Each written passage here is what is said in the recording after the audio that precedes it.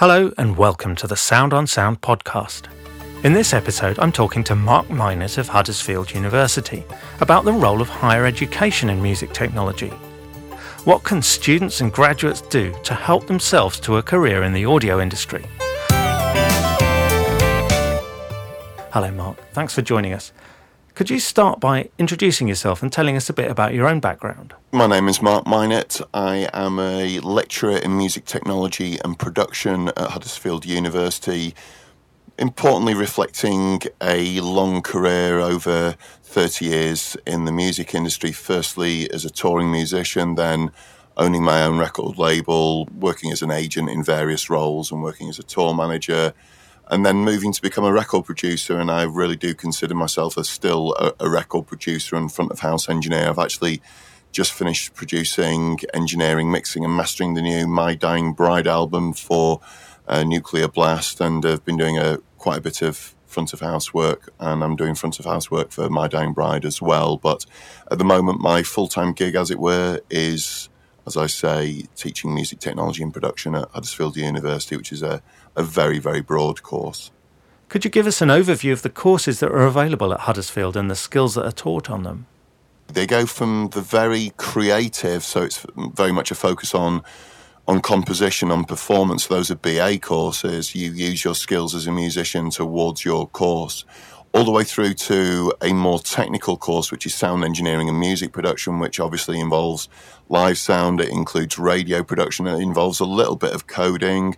It involves a little bit of electronics, through all the way to the most technical of our courses, which is MTAS, music technology and audio systems, which is very much a focus on electronics, large systems environments, software, C++, Raspberry Pi, environments like that. And it's a focus on really more lifting the hood up and seeing what's going on underneath, and a focus on acoustics, very importantly, electronics, and as I said, speaker design, etc.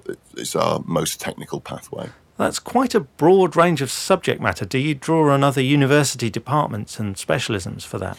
It does a little bit, where there's an element of games audio on some of the courses is just one example.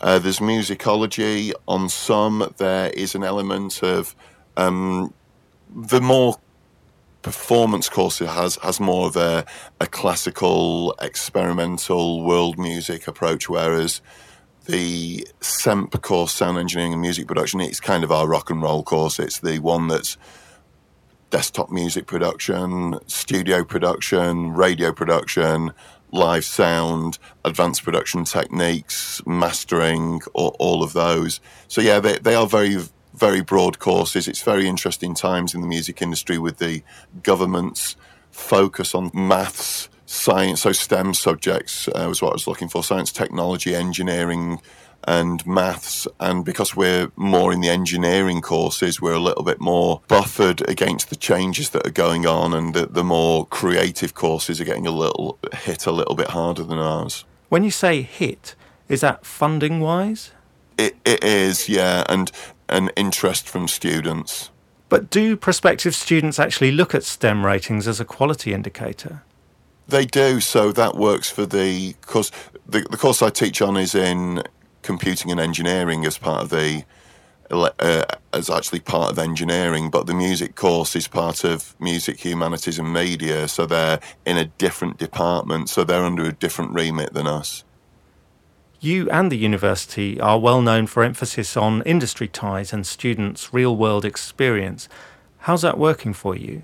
Very, very well. It's absolutely what it's all about. I mean, it might sound, all these little strap lines, courses that turn into careers and educating tomorrow's professionals, might sound a bit twee, but that is exactly how it is.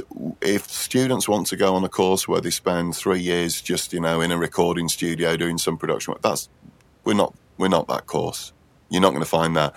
We're a serious academic course with serious academic underpinnings and ties to industry that result in the student getting some really, really strong jobs, all the way from, I've just had an email from a student of mine about a year ago, a student of mine called Austin Jux Chandler, who worked at Soho Studios in London, and he's just won a Grammy as part of Adele's team. But then it all goes all the way through to students who work at Abbey Road, who work at the BBC, who work at Granada, who work at Calrec, who work at real technical-based industries, with software development, with acoustics. I've got a former student who actually does the acoustics and the testing of the acoustics and the consultancy on cruise ships, just as a very diverse... There's a huge range of industries that kind of come under the remit of the music industry, but acoustics on a cruise ship, as just one example, would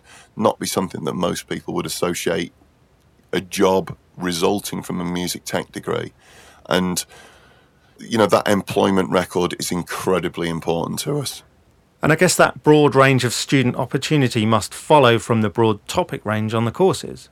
Very much so. We get students who come onto the course in first year and they have a very fixed idea. They want to be an engineer, or they want to be a front of house engineer, or they want to create, compose sound for film, for example. And they quickly discover all these other modules that they'd never considered before, one of which being radio production. There's a huge amount of employment in radio production. It's a really burgeoning industry. And so they experience these other modules and they get to final year and they've got interests in the industry that they did not have before, and this reflects in a broader CV. They've got the technical knowledge and technical experience which fits them for industry so much better. I think at the end of the day, we've got to be honest about this. Students are going into serious financial debt, or they're in the fortunate position to have funding from other sources, which is rare. So on average, the average student is coming out of university with £60,000 of debt. If you're going to go and do, for want of a better word, a bit of a Mickey Mouse course that doesn't really tie to industry and doesn't get you a great career at the end of it, then it's a really false investment, and it's not good for the country, it's not good for the economy, it's not good for the music industry. So for us, it's very, very important. We push doing a placement year. So not only do we push doing a placement year, we've got a whole unit, a placements unit dedicated to helping the student get a place. So we've got, students that have work at like I've said before, Abbey Road, Eel Pie, Air Studios. We've got a studio in North Thoresby called The Chapel, where everyone from the Arctic Monkeys to Machine Head have recorded. But then, as I've already mentioned, all the technical placements that our students do very, very well at. And if you're going to have any signifier of quality of a course for us, it's strong student employment on graduation. And what about industry accreditation from organisations like James or the IET? Is that important? It is important. Again, it's a stamp of a validation of the quality. The IET particularly do not give that accreditation away lightly. It's a very, very rigorous procedure to actually get that accreditation. So, yeah, they're very important. So is the James accreditation, again, because they're so tied to industry and looking at the student experience, looking at the students that they think should be going into industry and making sure that we are providing those academic underpinnings to result in that education route. A theme that often comes up with employers in creative industries is that graduates maybe know a lot of facts, but they're not quite as hot on the people skills side of things. There are certain skills that are very, very hard indeed to teach, and they are increasingly lacking in our students, and those are soft skills, which are that you make people feel comfortable, and our students that get on often in industry aren't the best academically qualified, but with the combination of the technical knowledge, the creative knowledge, and the skills, the soft skills that make people feel comfortable, the communication skills. I've just had a student complete his placement at Parr Street, and the main thing is he made everybody feel comfortable around him. He kept the atmosphere in the recording studio really upbeat, and it was to do with that, just communication skills. And I think if I could recommend any book, I think people should read How to Win Friends and Influence People, a book by Dale Carnegie. It's an incredible book for business, how to do business, and it states a lot of very obvious things, but they're very important things that a lot of people seem to forget about these days. Particularly, it seems that students are more and more impacted by remote conversations via social media. The internet makes it a lot easier for people to be very, very cruel because they don't see the facial reactions of the people that they're insulting. I think this ties into a broader theme, is that these soft skills of communication skills are just really important. And I think students can really look at ways to hone those skills by looking at placements in recording studios or placements within the music industry and getting to be comfortable around people rather than social media communication apps. That's lovely. Thanks so much for your time, Mark, and for your insights. This has been the Sound on Sound podcast with me, Sam Ingalls, and Mark Minot of Huddersfield University. Thank you for listening, and be sure to check out the show notes page for this episode, where you'll find further information along with web links and details of all the other episodes. And just before you go, let me point you to the soundonsound.com/podcasts website page, where you can explore what's playing on our other channels.